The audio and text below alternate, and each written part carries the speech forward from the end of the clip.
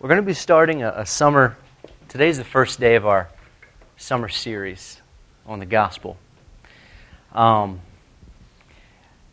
year, as I was talking to students, one of the things that I would ask some people is, what are some ways as a Christian that you wish you were better equipped? And so many times people came back to me, I wish I knew the gospel better so that I could share my faith. Like, I wish that I knew Scripture more so that when I talk to people, I'd know what to say. And the problem is kind of twofold. If you're a Christian, you should know how to share your faith. I mean, even the basic gospel, you should understand that. The other part is that a lot of times we need to live according to the gospel and repent of our fear. We fear the wrong things. We fear man when we should be fearing God. And it should freak us out that we are more scared of what men would think of us in our pathetic little words and conversations at work or wherever than we would be scared of standing up and giving testimony of what the Lord has done in our life. So this summer, what we're going to be doing is we're going to be, I don't want to call it like, it's not training, but it will be training. It's not like you're coming here to a class to be equipped, but it will be equipping. I'm hoping that this will be a good time of meditation on who God is through His Word and who you are, who Christ is, and what that means. So we're going to start with the very beginning, the most fundamental thing of the gospel today. What is the most, I'll just put it this way. This is the most scariest, frightful sentence that I can think of. There is nothing else that I can think of that makes me shudder. This is what it is.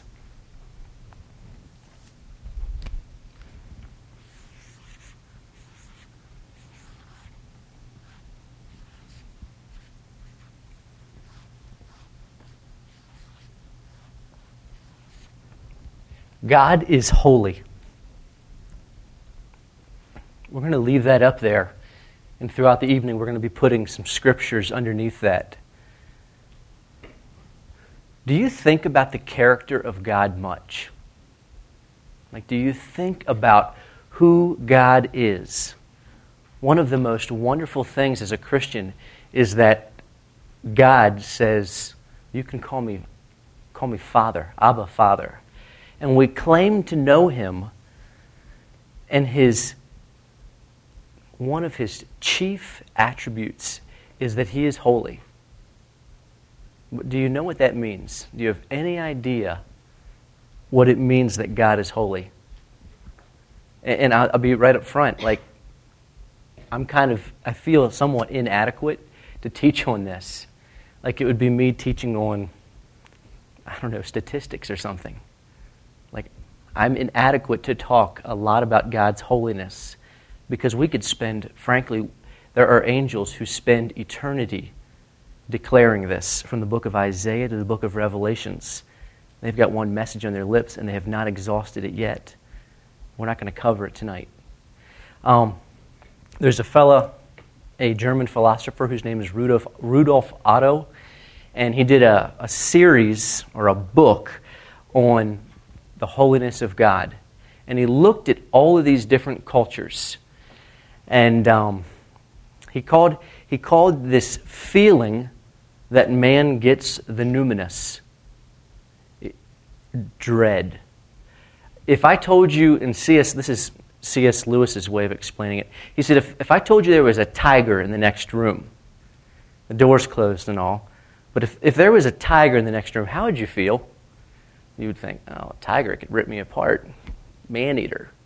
Like, there's a fear there. You know what it's like because you've seen movies and read books and you've heard of tigers. But what if I told you that there was a ghost in the next room? Seriously.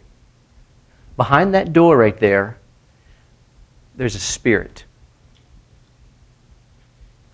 Wouldn't that take your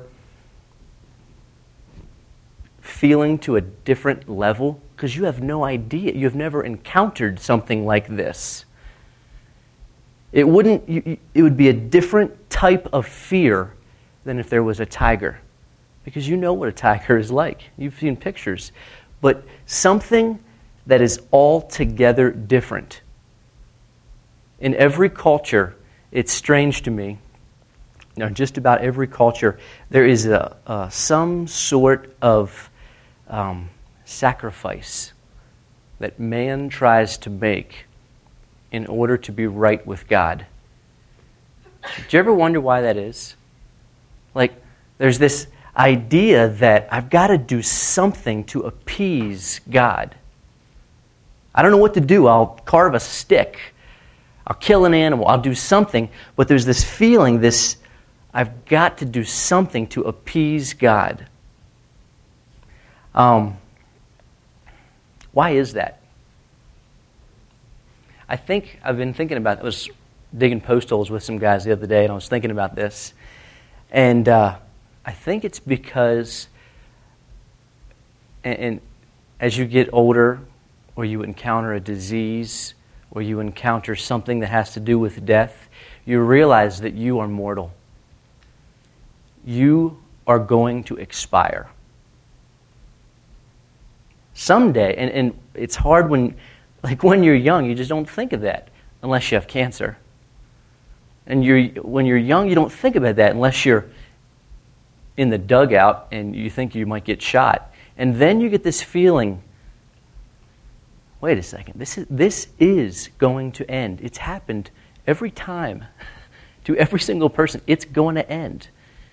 And what will I encounter? I think, and I wonder if God has placed that fear inside man because He wants you to know that you are altogether different from God. There's a verse, and God clearly illustrates this throughout Scripture.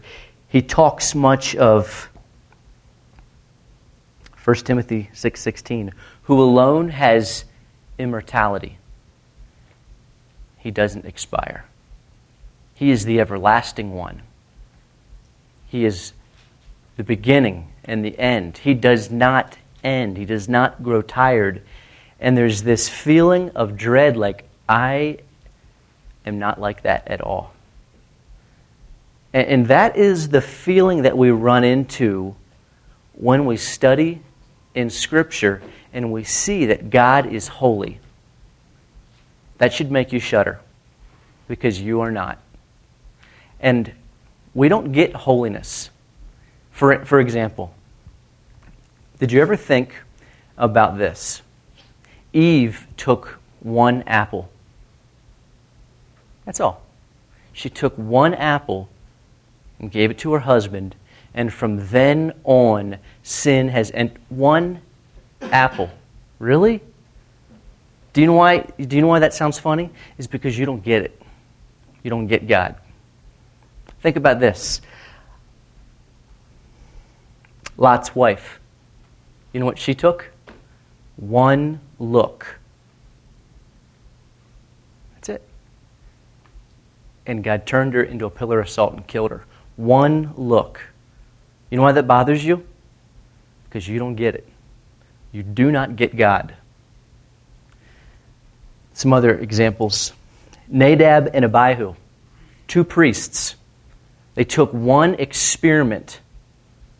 They offered strange fire before the Lord.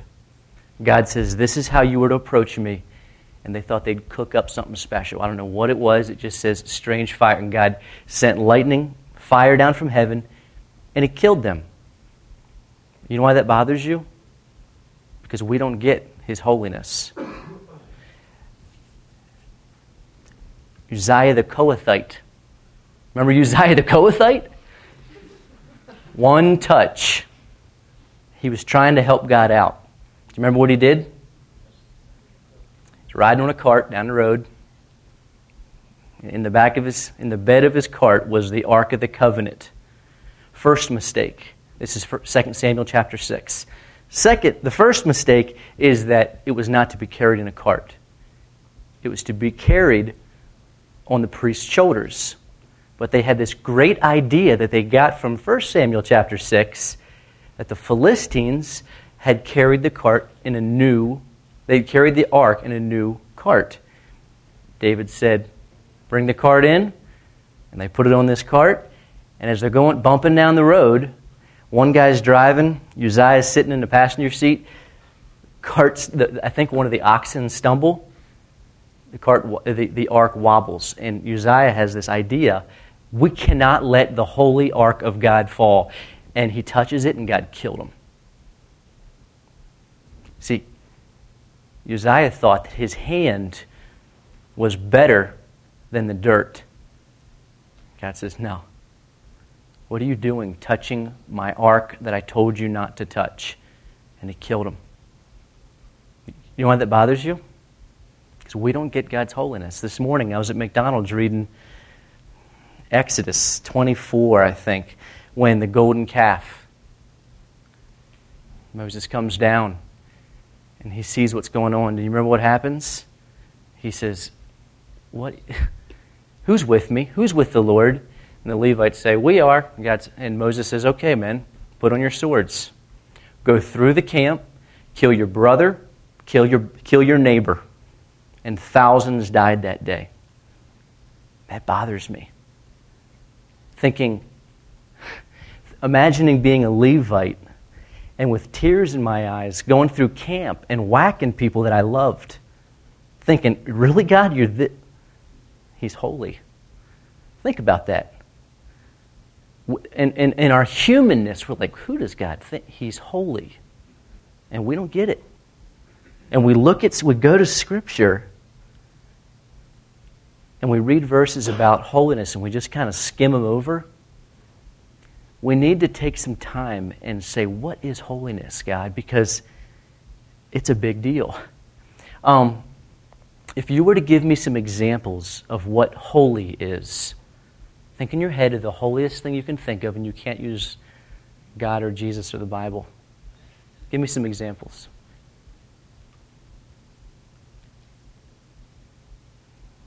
Give me 5 examples. What's your best illustration for holiness? Give me 4 examples. Huh? Sovereign. Can you show me a sovereign? Oh, give me a something that is holy. I'm sorry, I didn't mean to sound smart. The point is, though, that you got nothing. There is nothing that you know of that is holy. Nothing. I was reading a quote from, if you guys want to do a study on this, A.W. Tozer writes a book called Knowledge of the Holy. And there's a chapter, you read the whole thing, but they're very short. But there's one chapter on holiness that is so good. I would like to read one thing from it. It expresses kind of where we stand tonight. Neither the writer nor the reader is qualified to appreciate the holiness of God. Quite literally, a new channel must be cut through the desert of the mind to allow the sweet water of truth that will heal our great sickness to flow in. We cannot grasp the true meaning of the divine holiness by thinking of someone or something very pure and then raising it to the concept to the highest degree we are capable of. Like you can't say like, my mom, she's pretty good. What about my mom, 10,000? Don't work. Doesn't work. God's holiness is not simply the best we know, infinitely bettered. We know nothing like the divine holiness. It stands apart. It is unique. It is unapproachable. It is incomprehensible and unattainable. The natural mind is blind to it. He may fear God's power and admire His wisdom, but His holiness cannot even or ever be imagined. It's like the word holy has a couple different meanings to it. It means to cut and separate. It's separate. The word holy, we get our word halig from whole. It is complete, healthy, completely healthy. It is completely set apart, and it is completely healthy. God is a good illustrator. When I think of why God created things, and I see everything as a means to an end of something of God, something of the Lord, something that shows me something of Him. He gives the illustration. Adam, could you... Ready? Not yet. Oh. Could you turn off the gospel sign? Thank you. This illustration has stuck with me. And I think it is the only illustration, because it is from God, that even touches what it means for God to be holy. 1 John 1:5 says, "This is the message we heard from Him and declare to you, that God is light, and in Him there is no darkness at all." Turn off the light for a second. Even in this dark room, it's hard to keep light out. But there is a lot of darkness in this room. Turn the light on for a second. Where's all the darkness go? It is impossible for you to have a ball of darkness right here. It is impossible for you to have... we could put darkness where the light is not, in that closet or something, but as soon as you open the door and the light came in, the darkness is gone. In the character of God, in holiness, there is not one iota, smidgen, bit of darkness. Not one. Like in this room, look around. It's exposed. Do you know what I am? Turn the light off. I'm dark. Read the 10 Commandments. I've broken them all. Turn the light back on. God is light. In Him there's no darkness at all. He is holy. Think about that when you go to bed at night. You turn the switch off. That's me. That's God. That's me. That's God. 1 Timothy 6:16, who alone has immortality, and He dwells in unapproachable light, whom no man has seen or can see, to whom be glory and everlasting power. 1 John 1:5, the light shines in darkness, and the darkness comprehends it not. Do you realize, the Bible says that no man has ever seen God? If we were exposed to, if God would pull back the curtains of heaven and expose His holiness, you would utterly be disintegrated. I can prove it. Turn the light off. If God were to pull back the curtains of heaven and reveal His holiness, turn the light on, you could not exist. You could not exist. Does that make sense? That is the only illustration that I can think of that this dumb mind comprehends who I am and who God is and what would happen. Think of Moses. What a bold statement. God, can I see your face?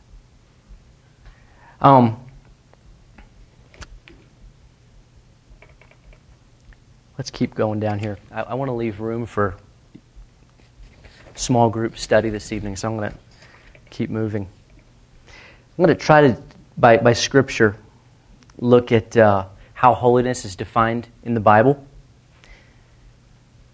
God's holiness is transcendent. Transcendent means it climbs. It surpasses. It's nothing, and there's none like the Lord. The first verse, could someone read for me Exodus 15:11? If you got it, just read it out loud.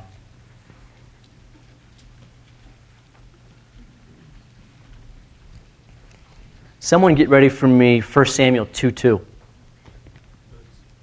Read it. Who is like you, O Lord, among the gods? Who is like you, majestic in holiness, awesome in glorious deeds, doing wonders? The answer is, who is? No one. Does anyone have 1 Samuel 2:2? No one is holy like the Lord, for there is none beside you, nor is there any rock like our God. No one is holy like the Lord. There's no companions to God. Like it's God and God alone, and there's no one that is buddy-buddy like he's kind of holy. Nope. No one holy like the Lord. He's transcendent. He climbs above. The other quality is his moral quality. God is altogether separate from sin. Just like our light-dark illustration. He is separate.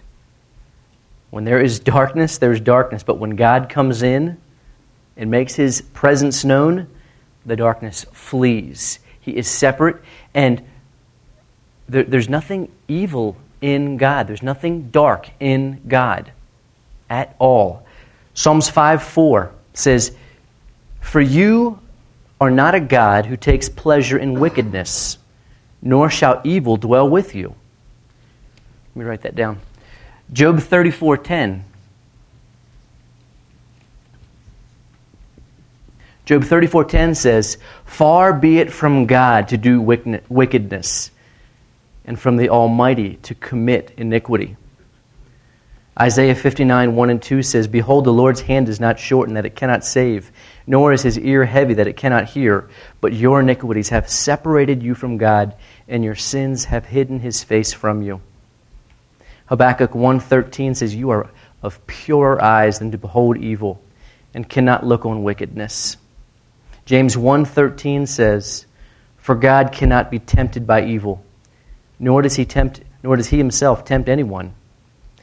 James 1:17 says, "Every good and every perfect gift is from above and comes down from the Father of lights, with whom there is no variation or shadow of turning." 1 John 1:5 says, "God is light, and in him there is no darkness at all." God's holiness cannot be corrupted. Like it's not like you have a good day and you have a bad day, and you're like, "Oh man, yesterday was a really holy day, but today kind of messed up." Like God cannot be corrupted. I don't want to hide problem verses from you, so I want to throw this one out there because this verse bothers me. Genesis 3:22, right after the fall. "Behold, the man is like one of us to know good and evil." What does that mean? That word know, it means to be intimately acquainted. Behold, the man is like one of us to know good or evil and evil. Wait a second, God. We just talked about that you cannot be corrupted and that you're pure. So what's going on there? Here's the difference between God and us. God cannot become overcome by evil, for he is light. Darkness cannot overcome light. You turn the light on, darkness flees. That is who God is. Darkness has no power over light. Sin has no power over God. He is sovereign. Man, on the other hand, Genesis came, we became intimately acquainted with evil, and we cannot do anything but be overcome by evil. You know what we do? We trade evil for evil. We trade darkness for darkness. And we take this darkness and we go, well, I don't like this darkness, so I'm going to take this darkness because this looks like better darkness. And see, our righteousness is as filthy rags. We are totally overcome. Like just when you think you're doing good, you're like, man, I didn't say that word all week. Man, I didn't yell at her all week. Now I'm wrestling with pride. Great. And that's how Satan fell. You see, we swap sins. But God doesn't, He cannot be overcome. He overcomes His light. Let's keep talking about God's holiness. I'd like to look, in closing, I know I didn't write the verses down, but we have a lot of opportunities, things written down for you. I'd like to look at holiness observed in Isaiah 6. Holiness it's separate, it's whole, healthy, it is transcendent, it is above, it is incorruptible. And what happens when man encounters it? Isaiah 6. There is a couple times in Scripture when men have encountered God and they've written pictures down, and they've written their experience. Isaiah is one. This is probably the most famous one. And John, or the book of Revelations, 1 through 4. That's another good area.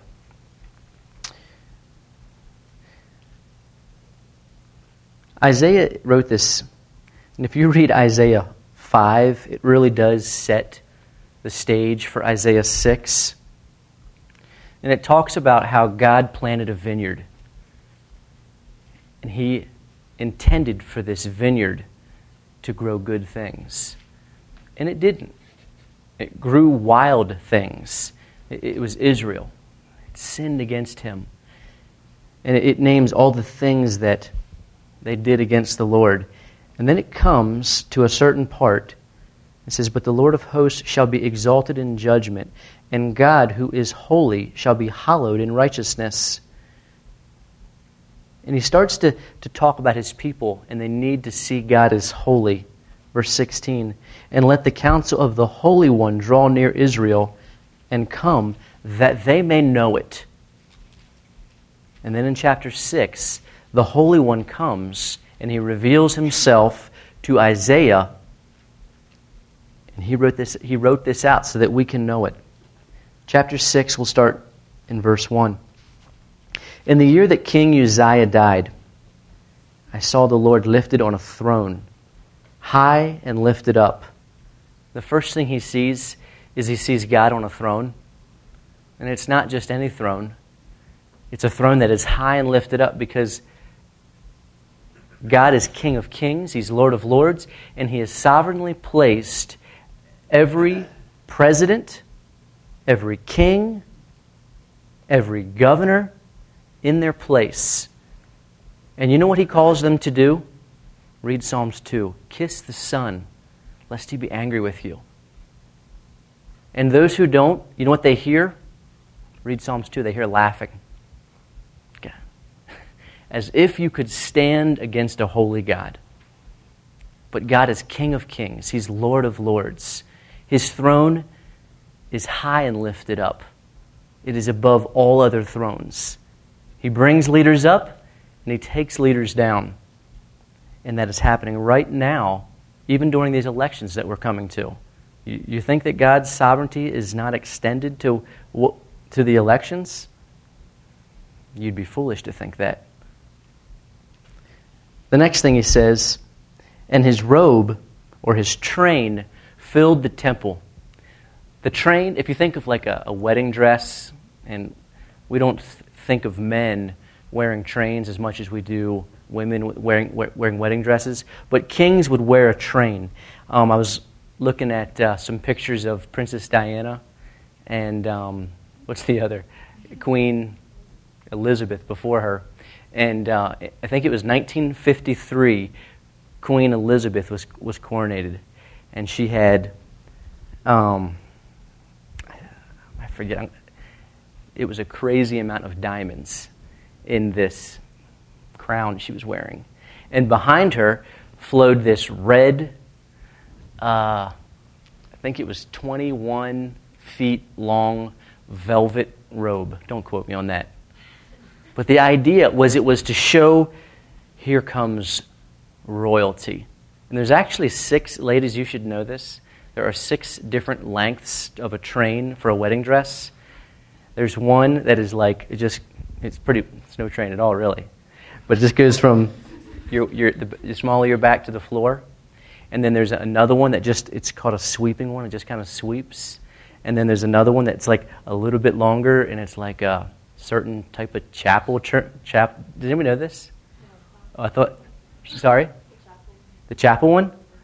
And then there's another one. And then finally, the sixth one is like royalty. And the example of royalty train is Elizabeth's and Diana. So Diana, when she was married, I'm not sure, I was wondering if she was trying to have a little longer train. But hers, I believe, is 24 feet long. It was, I want to say 10,000 pearls was laced in there. It was so big that Prince Charles could barely get in the coach with her. It had like handles on it, seriously. And it was crazy big. But when she came in, and there was one of the attendants who was 13 years old at the time was giving testimony of how beautiful it looked, but it was like a pain in the neck to maneuver and make it like spread out for her. And the longer the train, the longer the more glory. And Isaiah said that, and the train of the Lord, it filled the temple. It filled the temple. It's pretty incredible. And above it stood seraphim. I'd love to study above what? Above the throne or above the train? I wonder if they're attending to the train. Above it stood seraphim. Each one had 6 wings. With 2 he covered his face, with 2 he covered his feet, and with 2 he flew. Seraphim, like God is the creator. He can create anything he wants. He chose to create this particular being called seraphim. And their job, their sole purpose, is to speak of God's glory. And God doesn't create things like, I'll give them 6 wings. It's different. Birds have 2, we'll give these guys... with 2, they fly. With 2, they cover their face. Think about that. Why do you think they got 2 wings? They're designed to be in the presence of God in His holiness. And God says, you guys are going to need 2 wings to cover your face. Because nobody just looks at me. You don't just look at a holy God. You think of Moses, and God covered his face so that he couldn't see. And with the 2 other wings, he covered his feet. I'm not sure why, but there's something about our creatureness and our feet in the presence of a holy God. What did God tell Moses? Moses, take your shoes off. You're standing on holy ground. And these creatures, they have special wings just for their feet. And they cry. This is all they cry. Holy, holy, holy is the Lord God. The whole earth is full of His glory. And I mentioned this briefly earlier, but if you go over to Revelations 4, they're still crying that. They're still declaring. You know what that says to me? That when we think of holiness, it's inexhaustible. The glory of God is inexhaustible. Like if you have any idea when someday, and my son Rhett last night was asking me when we're going to heaven. That was weird. Because he's like going to the grocery store, going to go fly home, see Grandma and Grandpa, we're going to heaven. It's like, when are we going to heaven, Dad? And I'm like, when the Lord calls us, Rhett. When the Lord calls us. And someday He will. And we get this idea, what will that be like? It will be inexhaustible. Like you will have the most exhilarating experience in the presence of a holy God, and the day after will make the day before seem like incomparable. You know how many years are between Isaiah and Revelation? Look at that. Let's go to Revelations 4. You don't have to go there. Revelations 4. What are you guys doing? Are you tired yet? Holy, holy, holy, the Lord God Almighty, who was and is to come. These creatures, that's what they do. They declare His glory. There's a reason and a lot of you may know this, why it says 3 times. It's called the Trihagion, the thrice holy. And in a Jewish way, which is a godly way because God created everything, a way of repeating yourself is a way of bringing importance to a statement. Do you remember what Jesus said? Verily, verily, I say unto you. He said it twice. And there's other times in Scripture they would say truly, truly, or amen, amen, which is let it be done, let it be so. And Jesus would say it even before he said anything. Let it be done, and now I'm going to tell you what's to be done. Truly, truly, I say unto you. But nothing in all of Scripture, nothing is raised to holy, holy, holy. Nothing. Even as loving as God is, nowhere in Scripture will you find love, love, love is the Lord God Almighty. You won't find that. Justice. It's just, there's something about this character that rises, that transcends. Verse 5. So I said, woe is me, for I am undone, because I am a man of unclean lips, and I dwell in the midst of a people of unclean lips, for my eyes have seen the King. When Isaiah, catch this, when Isaiah realized who God was, that's when he realized who he was. And it wasn't the other way around. When Isaiah realized who God was, that's when Isaiah realized who he was. And the words, I am undone, it could mean a couple things. It could mean I should just totally fall, my arms should just, and legs and appendages should just fall to the ground in a pile of flesh. Could mean that. It could mean that my mind is blown. I should become a madman. My thinking should not be able to process. Think of your mind as a dark thing, and then think of the lights turning on. That's what Isaiah was saying. It should not, how can this be? When Isaiah saw who God was, that's when he realized who he was. It is important that if we're going to understand the gospel for your own personal lives and for sharing your faith, that you meditate and you think about the character of God, that he is holy.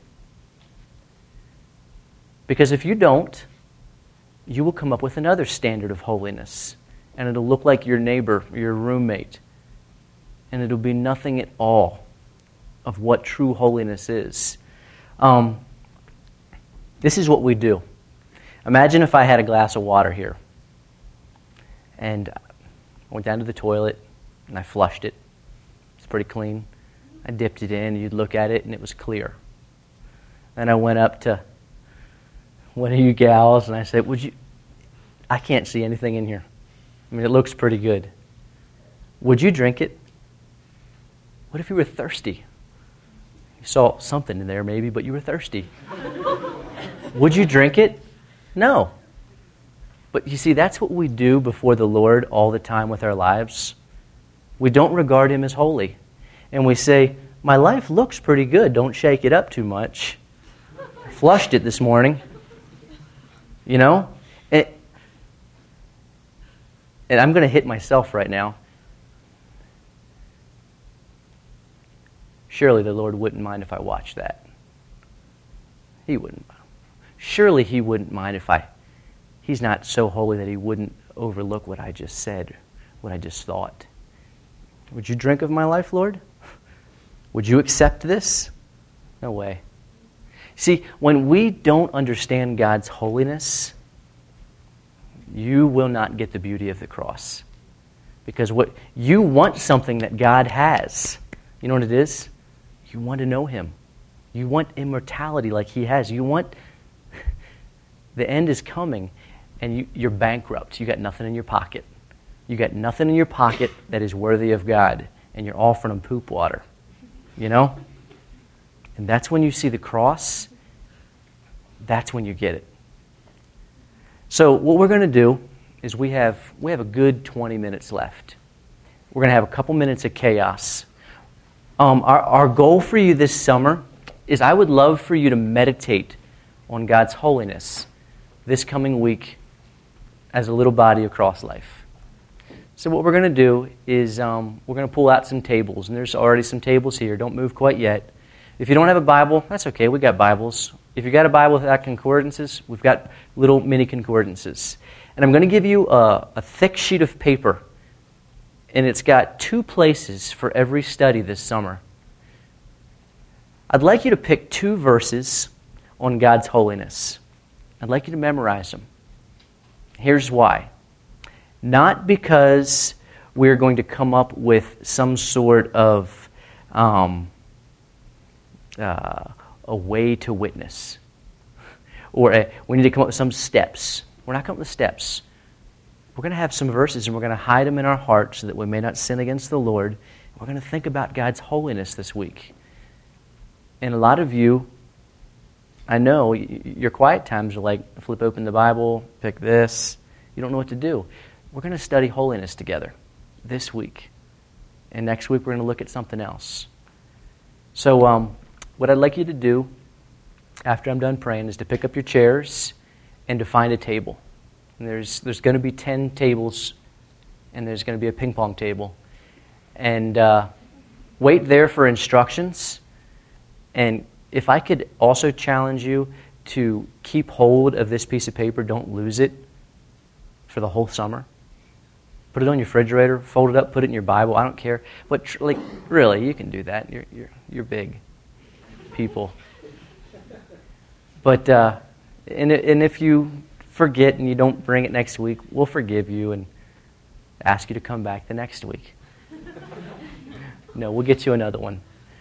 But I would really challenge you to not just to make this a Tuesday night thing, but to really impact your quiet time with the Lord. Let's pray.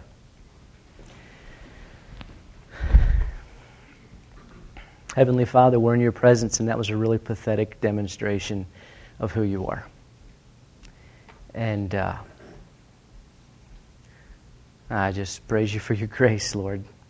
And I realize that we are very inadequate. We're like little kids speaking of countries that we've never been. Lord, thank you for your word. Help the jewels that we find tonight be in your word and nothing else. And Lord, help us to remember.